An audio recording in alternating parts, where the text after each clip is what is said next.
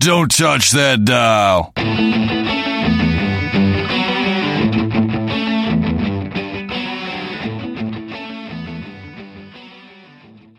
Welcome back to the Behind the Bits podcast. I'm Scott Curtis, and for episode 5, I've got Zach Boyce. He's from Chicago, and originally from my area. He's originally from the South Bend area, and he moved to Chicago as I was starting to do open mics, so we missed each other, but saw each other around a couple times when he came back into town. Really nice guy, and is making some big swings in the last few months, and this year he's working on recording an album, has got on some bigger stages, and is really stepping up his game.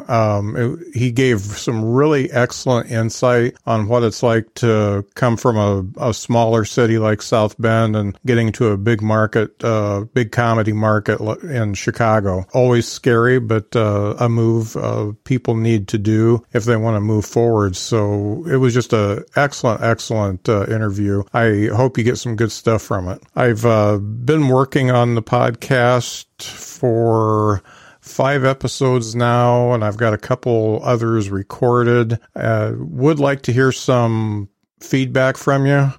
Just talk to me, please. People are downloading. I see that, and so I know some people are listening to it. So just let me know what you think. Shoot me an email at scott@thebtbpc.com, or hit me up on Facebook or Twitter or Instagram, whatever you want.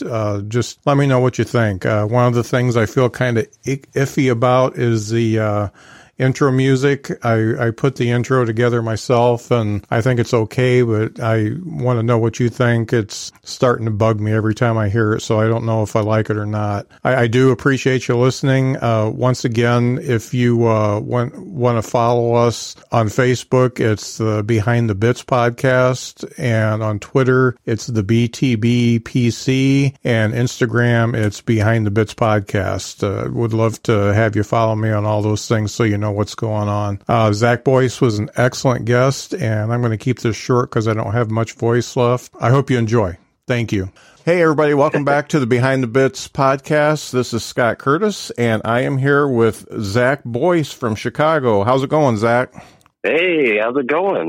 Good to hear from you. Yeah. So you're the first interview I've had that I actually kind of know, so this is kind of nice. Oh, no.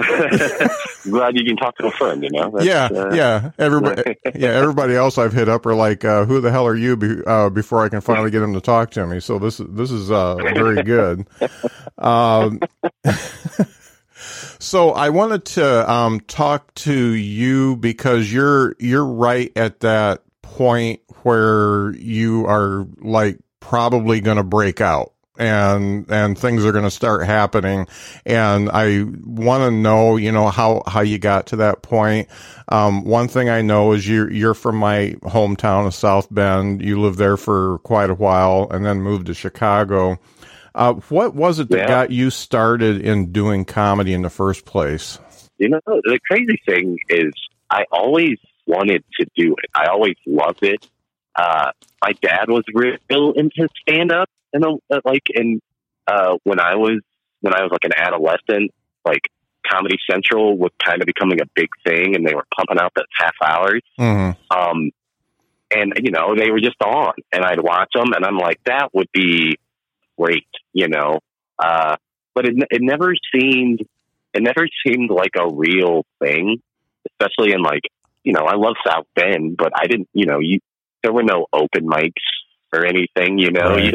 You don't know any of that. This was pre-internet too. So like, it was like right when AOL, you had to put the 700-hour disc in, and there were no message boards or anything talking about like, oh, here's a list of open mics and all that stuff.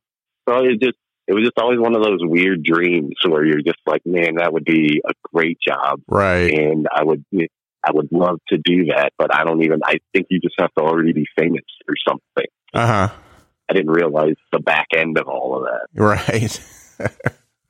So when you finally made the plunge, what was the first time you got on stage like? Oh wow. Okay. So let's see. My goal was, I was 20, I was 25, first of all. And then I was like, you know what? I've always wanted to do this. I'm going to do it before my 26th birthday. And oddly enough, I had moved into this apartment. And when you went out on my balcony, you could see, I saw this, there was a comedy club. Like, it was just out there. And they had a banner that said open mic. And I went, oh, that's it. Like, that's how you do it. And pretty much, I mean, I didn't make it.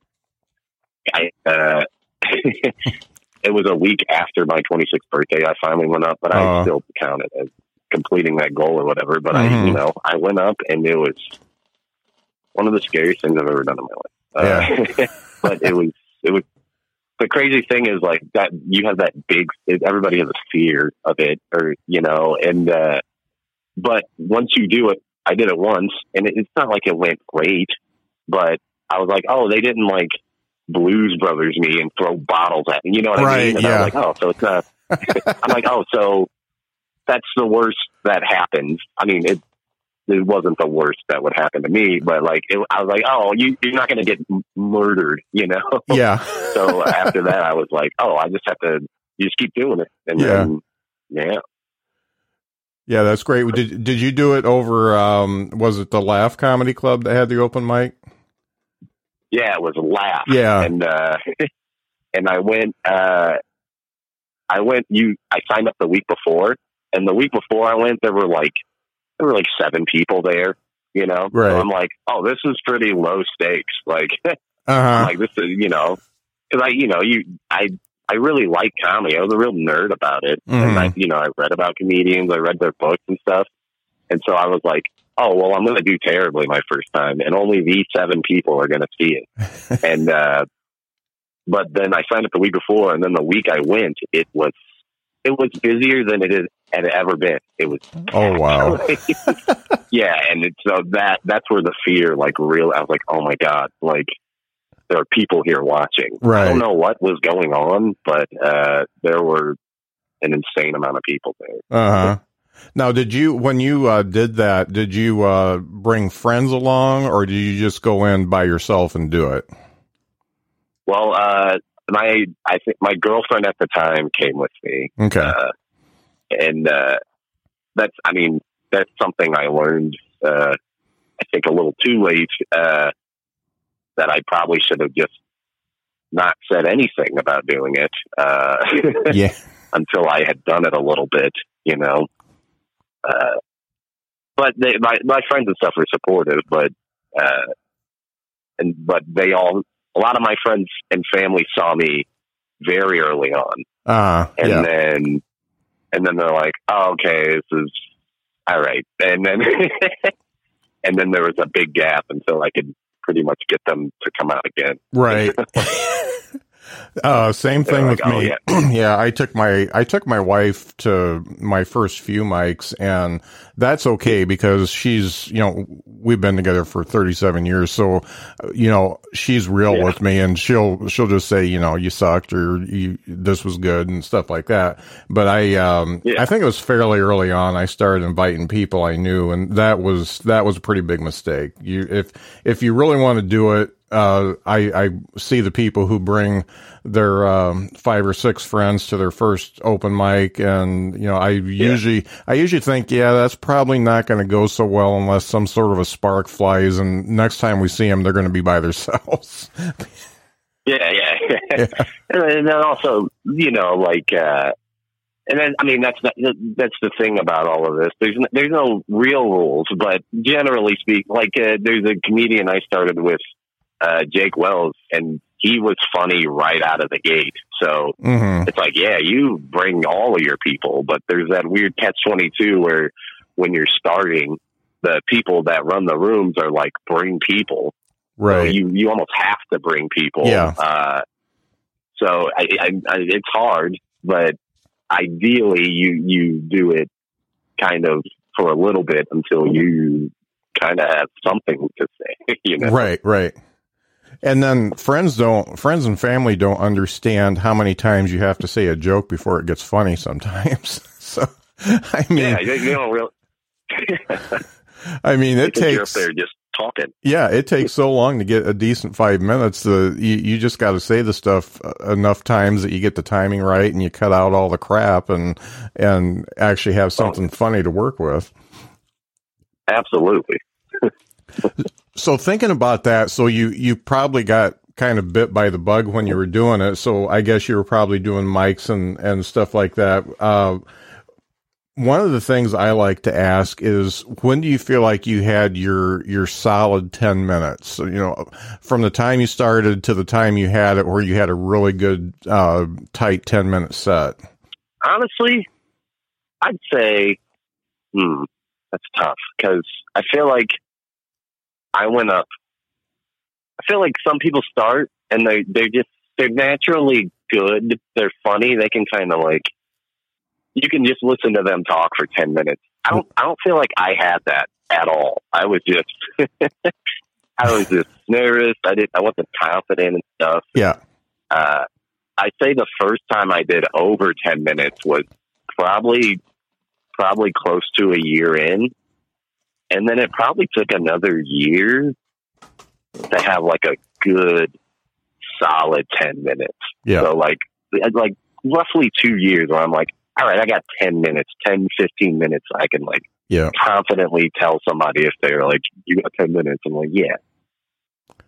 And really, that's the hard thing to explain to folks who are just starting out. They think you're just going to jump in and you're going to write 10 minutes of gold and it's just going to be great. And, I look back, and I am by no means any type of a professional comic or anything like that, but I look back at the stuff I did, at the beginning, which was 5 years ago, and I do very little of that stuff, or I totally rewrote it.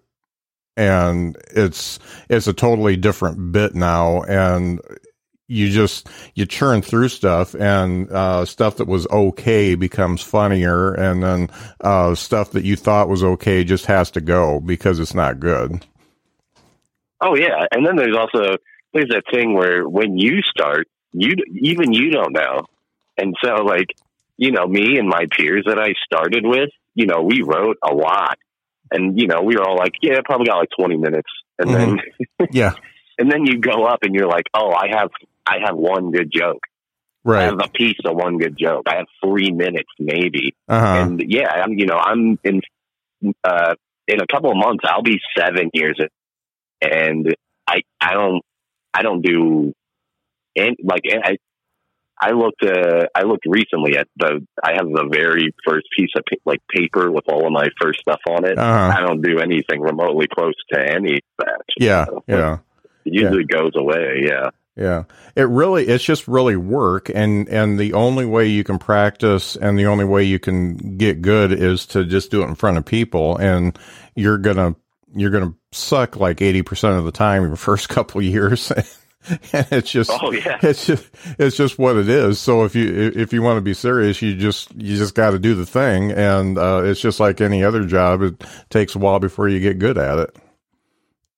Yeah, and it's the only one where I've heard comedians say this before, where if you're in a band, you can practice in your garage or your basement until you got it down. And stand up's literally the only thing where you just have to be bad in front of people for a while, unless you're lucky, unless you're some phenom or wunderkind. Yeah, like a Robin Williams or something. You just walk in and explode, and everything's cool. Yeah. And one of the things that I think that you probably found in South Bend when you first started was it's a pretty nice group of comics that are hanging out, and you can actually talk to them and approach them and ask them how my set went and get advice and stuff like that. And it's not like that everywhere. Oh yeah, South Bend. I'm so grateful that I started there, and I started at a weird time where, pretty much when I started there, the old guard had kind of there used to be a Funny Bone in South Bend, and all of those people were still around, but there wasn't any real central club. So they kind of just did bar shows and stuff. Mm-hmm. So that when, the Drop Comedy Club came up, and even when Laugh kind of became a little more established, they were around again. And when the new people came in, they were all so cool about they were so cool about giving advice and pointers, and they're very supportive. It's like a real small city kind of vibe where there's only a handful of us, but we're all in it together. And there was definitely space for everybody, so there was no need for it. There wasn't a lot of a mean competitive spirit to it at all. It felt like we were all a family, honestly, that were just trying to put shows on and have fun doing stand up. Yeah, and that's been so good for me. I think the first mic I did was at Chicory, and so I think it was Jim Kliss and Patrick Fowler, and it was either Jason Staples or Mark Stuck sitting at a table, and there was an open chair. And I went with my wife, and I said, those guys look like comics. I'm going to go sit with them. So I sat down and introduced myself, and they kind of looked at me. I mean, I was 50 when I started, so I was a little older than those guys, a little long in the tooth. But after we started talking, I've been in sales forever, so I can talk to just about anybody. And I got them talking to me, and they started giving me advice on where to go and what to do. They told me about the drop. I didn't even know about the drop at that time. And we've talked and been friends ever since. So it's really cool. Yeah, I'm very grateful for mainly the drop. That was the big one where it was all these new comics, and it's almost, and even the people that had been doing it for a while, where we weren't really bound by whatever. I feel like a lot of bigger cities and stuff have a lot of unwritten rules, you got to do this, you got to do that. Mm-hmm. We didn't have any of that. We were all just buddies, trying to help each other out. And I'm so, my first 3 I'm in South Bend, and I feel extremely grateful. Right. Yeah. It was funny because I had been doing, South Bend for, I guess, 3 years, and I went through Nashville for work quite a bit. So I stayed pretty close to Nashville. So one night, couple 3 years ago, I decided to go to one of the clubs there that was having an open mic, and I went there and I tried to talk to some of the other comics, and they were just kind of on one side of the room, and I was on the other side of the room. they had nothing to say. And then when they brought me up, it pissed me off about more than anything. It was about the closest I'd been to a bar fight in a long time. But they brought me up, and my handwriting's not great, but my name is Scott Curtis, and the guy said, Scott Cuntus, and I was so pissed I could barely do my act. I wanted to grab the guy by the throat and just take him outside. So that's a little different. But then it's crazy, Yeah, but then last year I did a mic at a different room. I think it was it's the Cobra Room or something like that. It's in a different part of town, and all those people were totally cool. And it was a totally different group of people, and they were all really nice.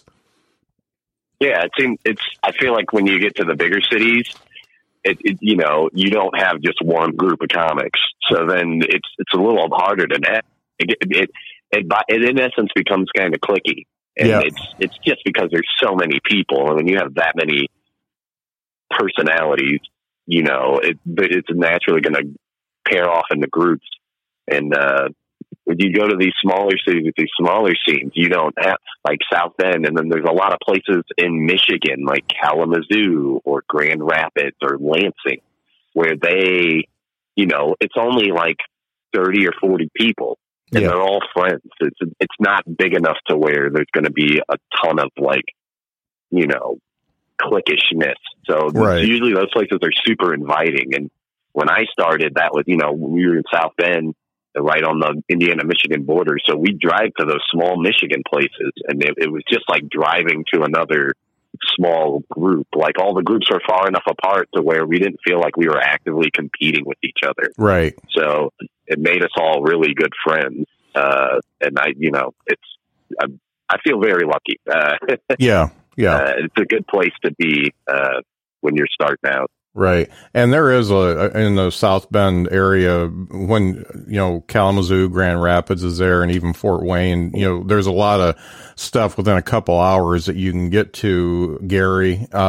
Just a lot of cool places you can go. And it's really nice to, first of all, get in front of a different audience than you had been in front of for a while. And second of all, just watching the other comics and what they do and learning from them too.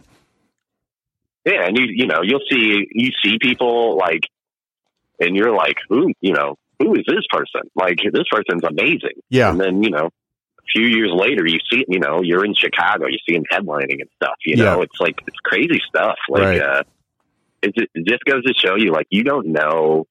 It's like, you should only, like, there's no reason to not be friendly because you don't know. How stupid would you feel if you felt like you were hot stuff and you're trying to big time these people and you move or you try to move a step up and these people are now even over you and they're going to remember when you're like, oh yeah, you said my name wrong, like you disrespected me. Yeah. I still get mad every time I say that, Scott Cunters, just stop it. I get it. Yeah. I had a lot of that where it's, being where I was one of the few black comics. So you get a lot of really bad intros. The only black guy is up. Here we go. Make sure you got your keys, and you're like, all right. Yeah. Well, now I'm definitely going to rob you. I don't know why you would say that. That is just such bullshit. That's bad. But anyway, so you have a definite, I guess, a very personal point of view in your act. And, you talk about yourself, you talk about your friends, you talk about your parents and, your nerdiness and stuff like that. Is that how it started, or how did you evolve? One of the things I like to try to find out is when comics find their voice, because that's one of the things everybody I've talked to so far is you got to find your voice and you got to figure out who you are. Yeah. I feel like even now I'm still figuring it out, but definitely in the beginning it was hard. I think when you start, you generally try to emulate the comedians you like, so you'll kind of write jokes like them, the people you see on TV, and you kind of sound like them, and you may not necessarily be talking about stuff you care about, but you're like, oh, this is what I should talk about. And also sometimes other comics will, and I don't know if this is the case for everybody, but I know when I started, I did want to talk about race, and stuff like that. Mm-hmm. Being one of the only, comedians of color when I started, sometimes you would get people would be like, oh, well, maybe you should try and talk about other stuff. Cause then you're just the comic that talks about black stuff and, you don't want to get pigeonholed.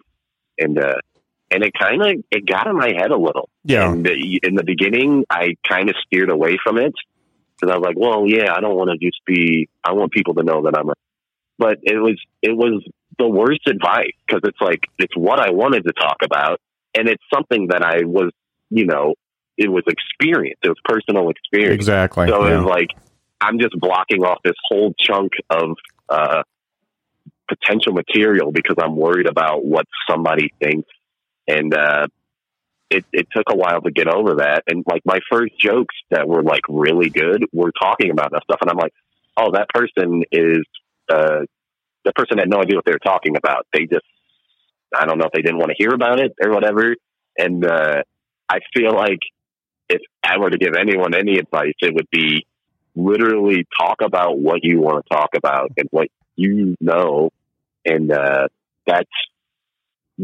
that's the most, that'll get you on a track faster than anything. Don't limit yourself to, what you think like, oh, well, I'm a woman in comedy and they don't want to hear me talk about woman stuff. It's like, no, talk about it. You should talk about it. You're the only person that should be talking about it. Right. And really, it doesn't matter what the subject matter is. I mean, race has been part of comedy pretty much since it started. And if you have a fresh take on it and your own personal experience, then it's different and it's a story. And if you can do it right, then it's worth it. And obviously that's your personal experience and that's your voice. So you're going to do that better than, a dick joke or something like that. Exactly. Nobody can tell your story, So like, why wouldn't you? Why wouldn't you talk about your life and your experience as whoever you are? And it's crazy. I think about it sometimes, and it's crazy to me because you do see newer comics, and they're like, oh well, I want people to know that I'm not, just an Asian person, or that I'm just, somebody with a disability, and it's like, but you are that person. Yeah. That's part of you that you shouldn't shut off because you're worried about what somebody else thinks. Right. And if you're like the only Asian person in Napanee, then you've got a lot of good stories. So go ahead and talk about it. Yeah. And you got a lot of, you're saying stuff that nobody else can speak to. Yeah. You're almost the authority on it. And then, and I always feel a little conflicted about this, but I think in the beginning when it's like, I think we're a lot better in a better space, in comedy in general now, but it used to be a lot like, they're like, oh, we need a black guy. So, and if you're the black guy, like you're going to get put up a lot, or it's like, oh, we need a woman on the show. Yeah. And, it's like, I got spots because of that. Mm-hmm. And I think in the beginning, it's hard because it's like, you got to get up and get good.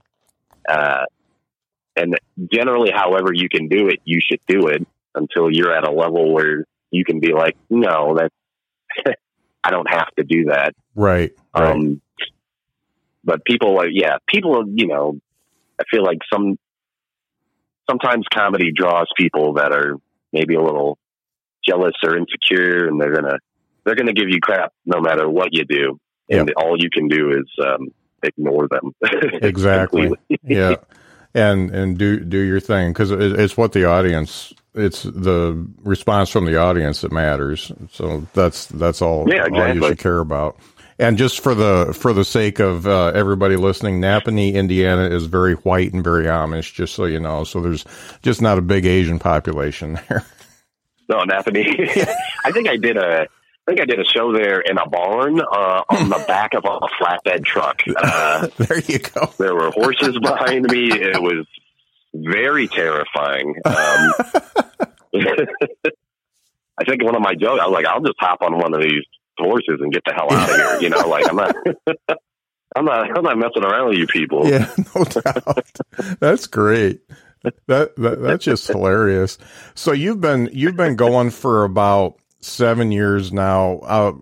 Have you ever, how many times have you just wanted to quit? Have you gotten low enough that you just wanted to walk away from it? I feel like I've gotten close. I think deep down, I don't think I can ever stop. Mm-hmm. It's a very compulsive drive to do this, and I don't. It's something I've always wanted to do. But there's been times, especially moving to Chicago, when you're in this giant city, when you're the big fish in the small pond, and then you go into the ocean. It's very jarring. And then you're like, oh, maybe I can't do this. I've doubted myself before.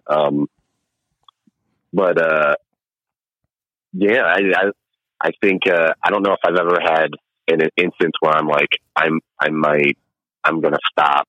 I don't want to do this anymore. I've had hard times where I'm like, I don't know why I do this. Yeah. But I don't know if I've ever stopped. And also, I know people that have stopped, and I'm so happy for them. It's so soul crushing sometimes. I've had people that I've started with stop, and they seem so much happier, and they get their nights back and healthy relationships. Yeah, they're not drinking in a bar every night.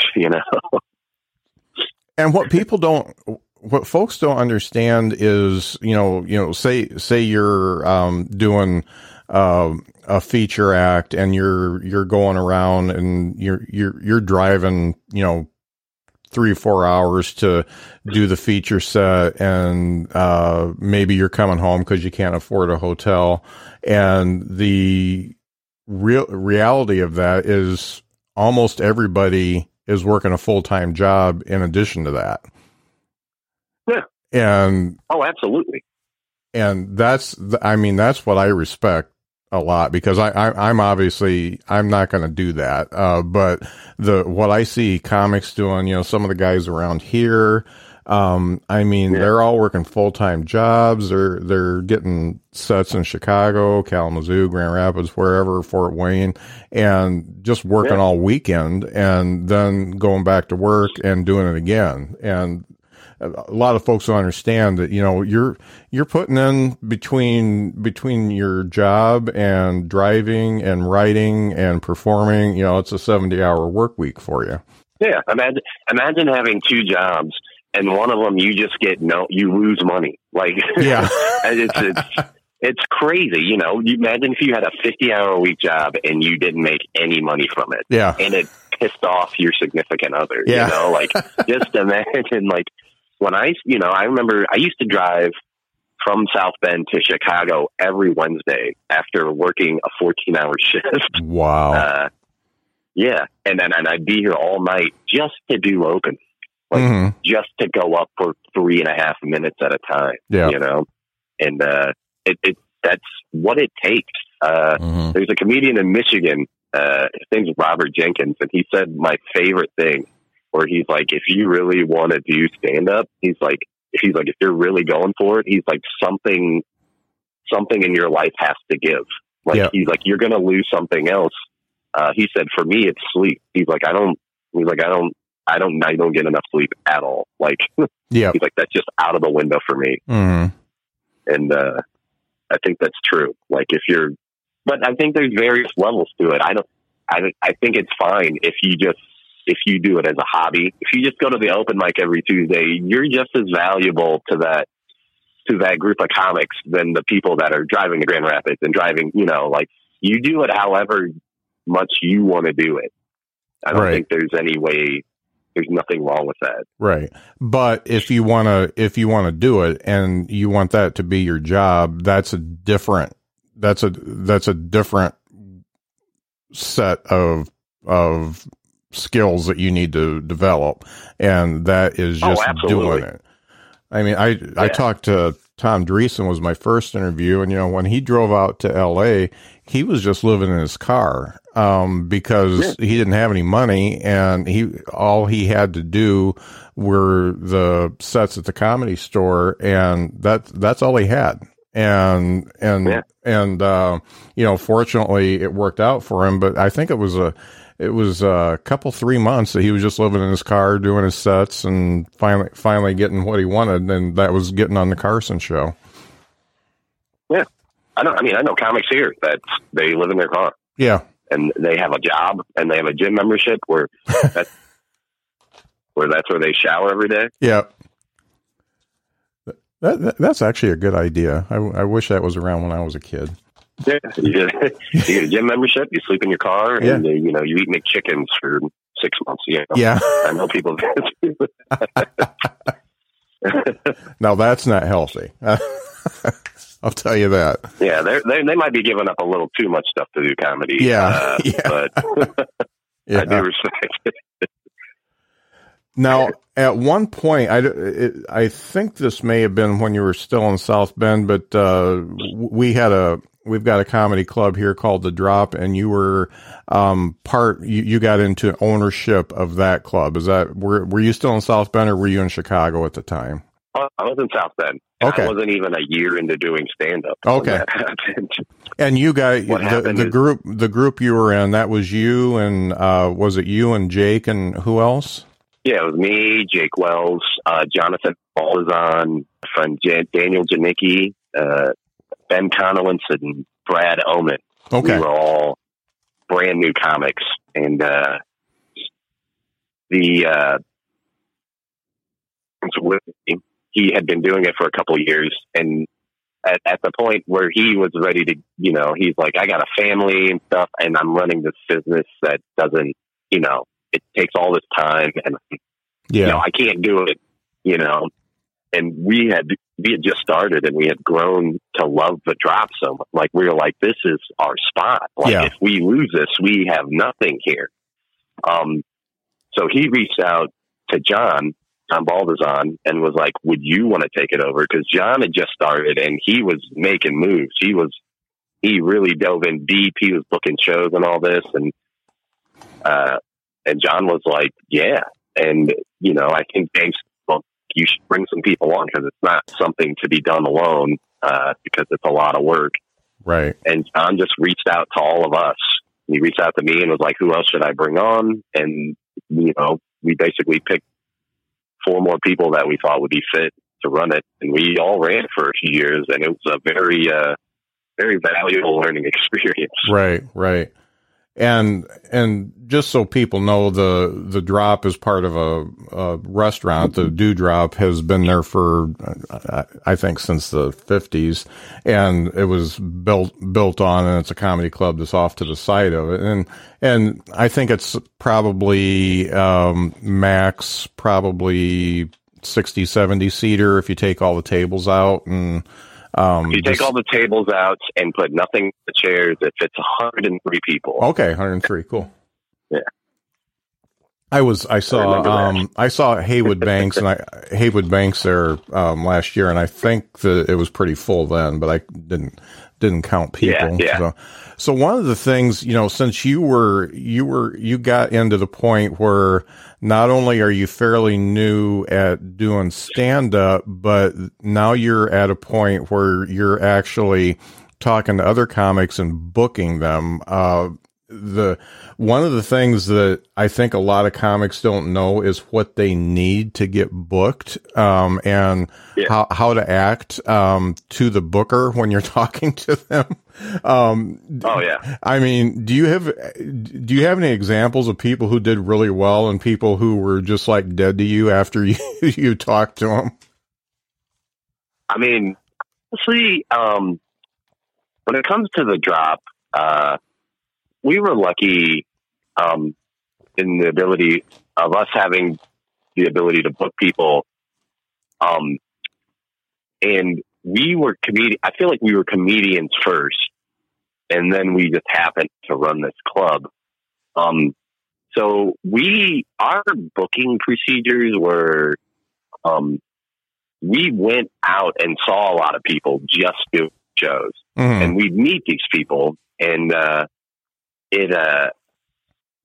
we only booked nice people. Like, we only booked people that were professional and serious about it, and people that were,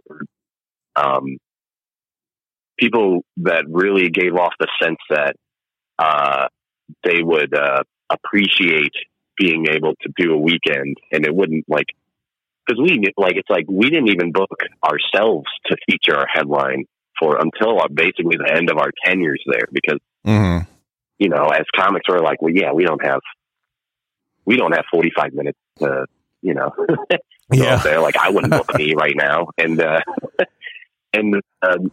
so I think there might be one or two people who we like maybe took a chance on, and they ended up being jerks. Yeah. Like rude about getting paid and stuff and trying to, squeeze more money out. But generally speaking, I'd say 99.5% of the people we booked were cool people, great that, some of these people now you're seeing them on Comedy Central, like they're writing for some of the biggest shows on TV. I'm really proud of the people we got up at that club. And I'm really impressed by how nice and professional most good comedians are. Like they're just those things usually go hand in hand. Like right. Crazy. Yeah, and I mentioned that because Jim, who's one of the owners now, one of the conversations I had with him is when I was talking about doing this podcast, he said you need to do a episode just about how to act when you're trying to book yourself. So I think I think first of all, the drop's getting pretty popular right now. There's some buzz around it, and so they're getting more people approaching them instead of you going out and trying to get people in. So it's a different situation. But I just know that he talked about one dude that sent a message to him, and it's like, I'm really good. This is my final message to you. If you don't book me, you don't know what talent is, something like that. And it's like, okay, you're never going to be on the show.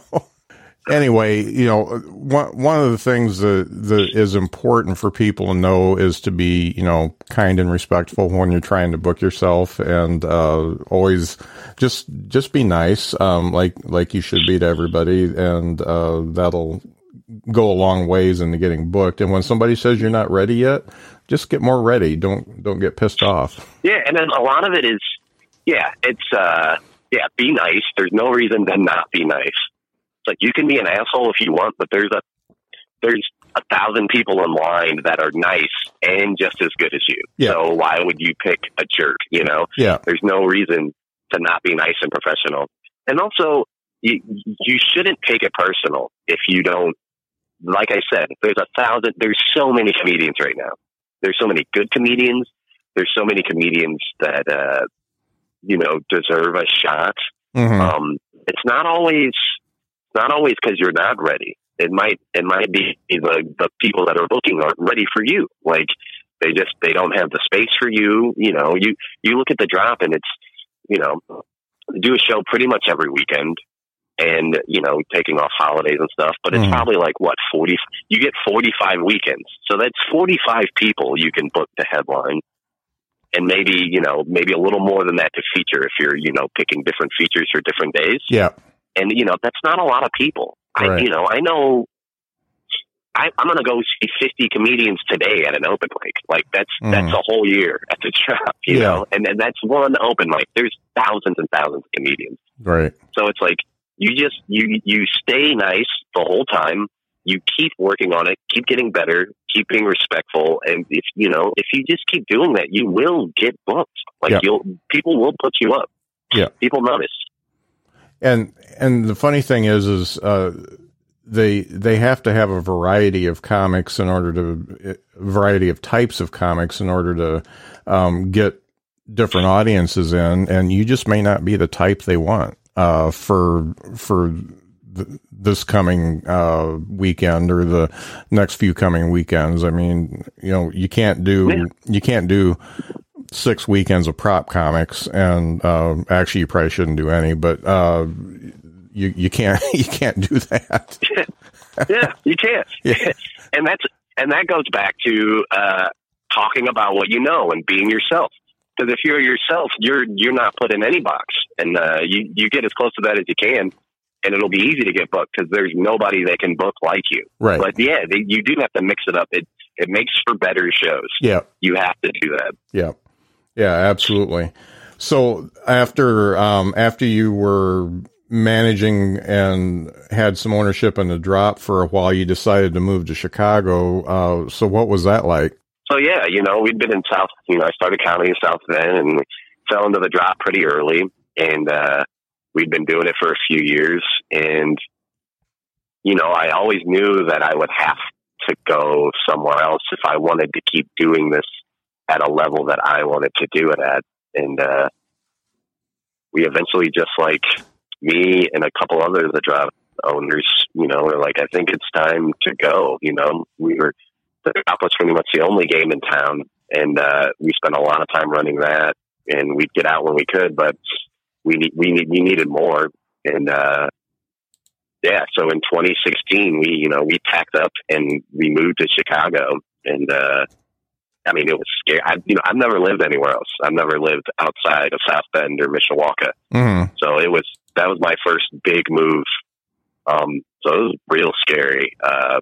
But I'm so happy I did it, Right. And also moving to a big city we booked a lot from Chicago. So like, it was very jarring to be doing open mics, where you're doing 4 minutes and the person right before you is somebody you booked for, I'm like, you're a professional comedian and you're in line with me. I don't understand. Mm-hmm. And it's a little daunting. It was hard at first. Yeah. But you adjust, Yeah. Yeah. I know that things have gone well for you. It was just, this last week, you are part of the Comedians You Should Know, show. And that started out with 200 people. Is that right? Yeah, they did this giant audition where they did these 3 humongous open mics. People did 4 or 3 minutes, and they went through like 200 comedians. Uh-huh. And they whittled it down to about 24, and I was one of those people. And then I think from that they're gonna see who they're gonna put on this year, and I don't know who that is yet, but mm-hmm. I'm extremely flattered that, and it's very vindicating that I'm good enough to do what I think is the best show in the city. Right. That's a huge move, and obviously a testament to all the work you've put in, and it took about 6 or 7 years, didn't it? Yeah, it took me, it took me 7 years. Yeah. And it's I know comics that did Comedians You Should Know 2 years in, and it's just how it works. Yeah. But I'm happy for those comics. I'm glad they didn't have to, sit through some very nightmarish open mics. I feel like a lot of people get bitter or whatever, but I've loved comedy since I was a 10-year-old. So I like when people are good and I get to see them go up and do more and get better. Right. And I'm happy that I'm even, approaching where people I really admire have been. Mm-hmm. It's nice. Right. And I think I really appreciate the way you approach your peers. And this is something, I don't ever, it's always going to be a hobby for me, but for you, it's your vocation. This is what you want to do. And you can sit back and appreciate when somebody does well. And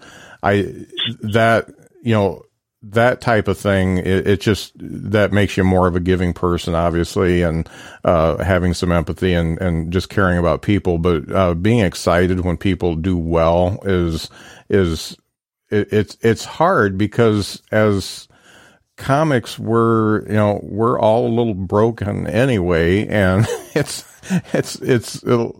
hard to be happy when you see somebody passing you up. But it's really, if you can do that and be truly happy for them, I think that makes life easier, and you don't get ulcers and stuff like that. Yeah, and this is another thing that I feel like newer comics don't realize. We took the drop over. We were even a year in. I think, especially in the beginning, it's just as important to watch professionals do it than it is to like go up. Yep. And that's, I think, with the people running the drop, the reason we all like jumped in, I think, ability so quickly was we were there every weekend watching people that get paid to do comedy do comedy. Yeah. These people were getting a master class on what you need to do to headline and like what it takes. Yeah. And, at the drop, even now, like it's comics get in free. So I hope all those new comics are utilizing, that valuable pool of information. It will do you wonders. Yes, exactly. And you should, and like you said, you should like watching, you should like, seeing good comedy. Mm-hmm. So. The only thing that's a little bit different when you're watching and trying to learn is it's a little bit harder to be in the moment because you're grabbing your phone and taking notes. Hey, that was really good. And the way they transitioned or whatever. We went to see, Nathan McIntosh in Grand Rapids, this last weekend. And I was totally able to be in the moment, mostly because I'd been drinking all day and I wasn't thinking too much, and he just cracked me up. So that was a good show. Oh, that's awesome. Yeah. Yeah. Cause I think when you do it, you kind of, it's hard to appreciate it as an audience member. You're like, oh yeah, that's funny. And it's like, you should just laugh. What do you laugh? They like that. Yeah. Yeah, definitely take that time to laugh because that's what they're looking for sure. I also know that you are starting to record your first comedy album, CD, whatever you want to call it. How's that going for you? Yeah, it's been a learning experience. It's a lot of work. Like even like, cause you think about like, so when you want to get booked, you need like a good clip to send to bookers. Like that's hard to do. That's hard for all the stars to align. Like you got the camera working, you got a good audience and a good show, and you get a good intro, and you get to go up and you have a good set. That's a lot of things for a 5-minute clip. Yeah. And so now I'm trying to do that for a 45-minute piece of material. Right. And, I started doing it. I was hoping when I just headlined the drop a couple weeks ago, I was like, I'll have 3 shows to do it.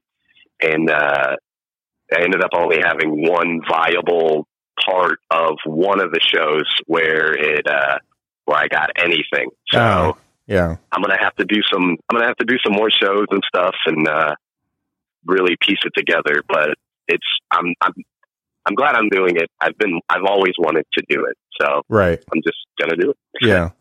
And I look back at some of the first recordings of some of the comics I like, and when you do that, you've got something to look back on and compare it to, and all that kind of stuff, and also get your name out there.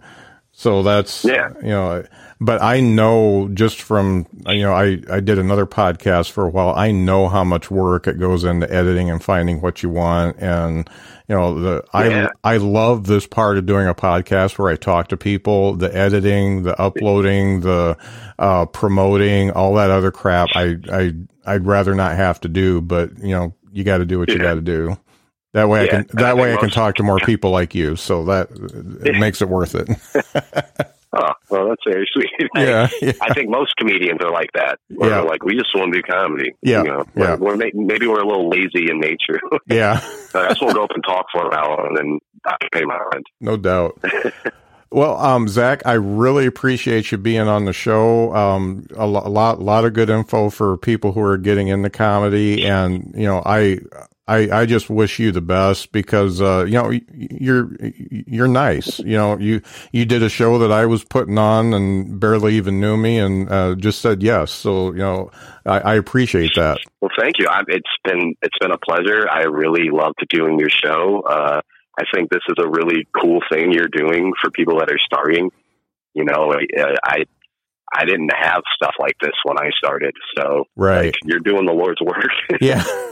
Yeah. There's a million comedy podcasts. I just want this one to be special. So, I'm hoping to create a community and not just the podcast so that we can, get together and chat and talk about the business and stuff like that. So that's the hope for it. Yeah.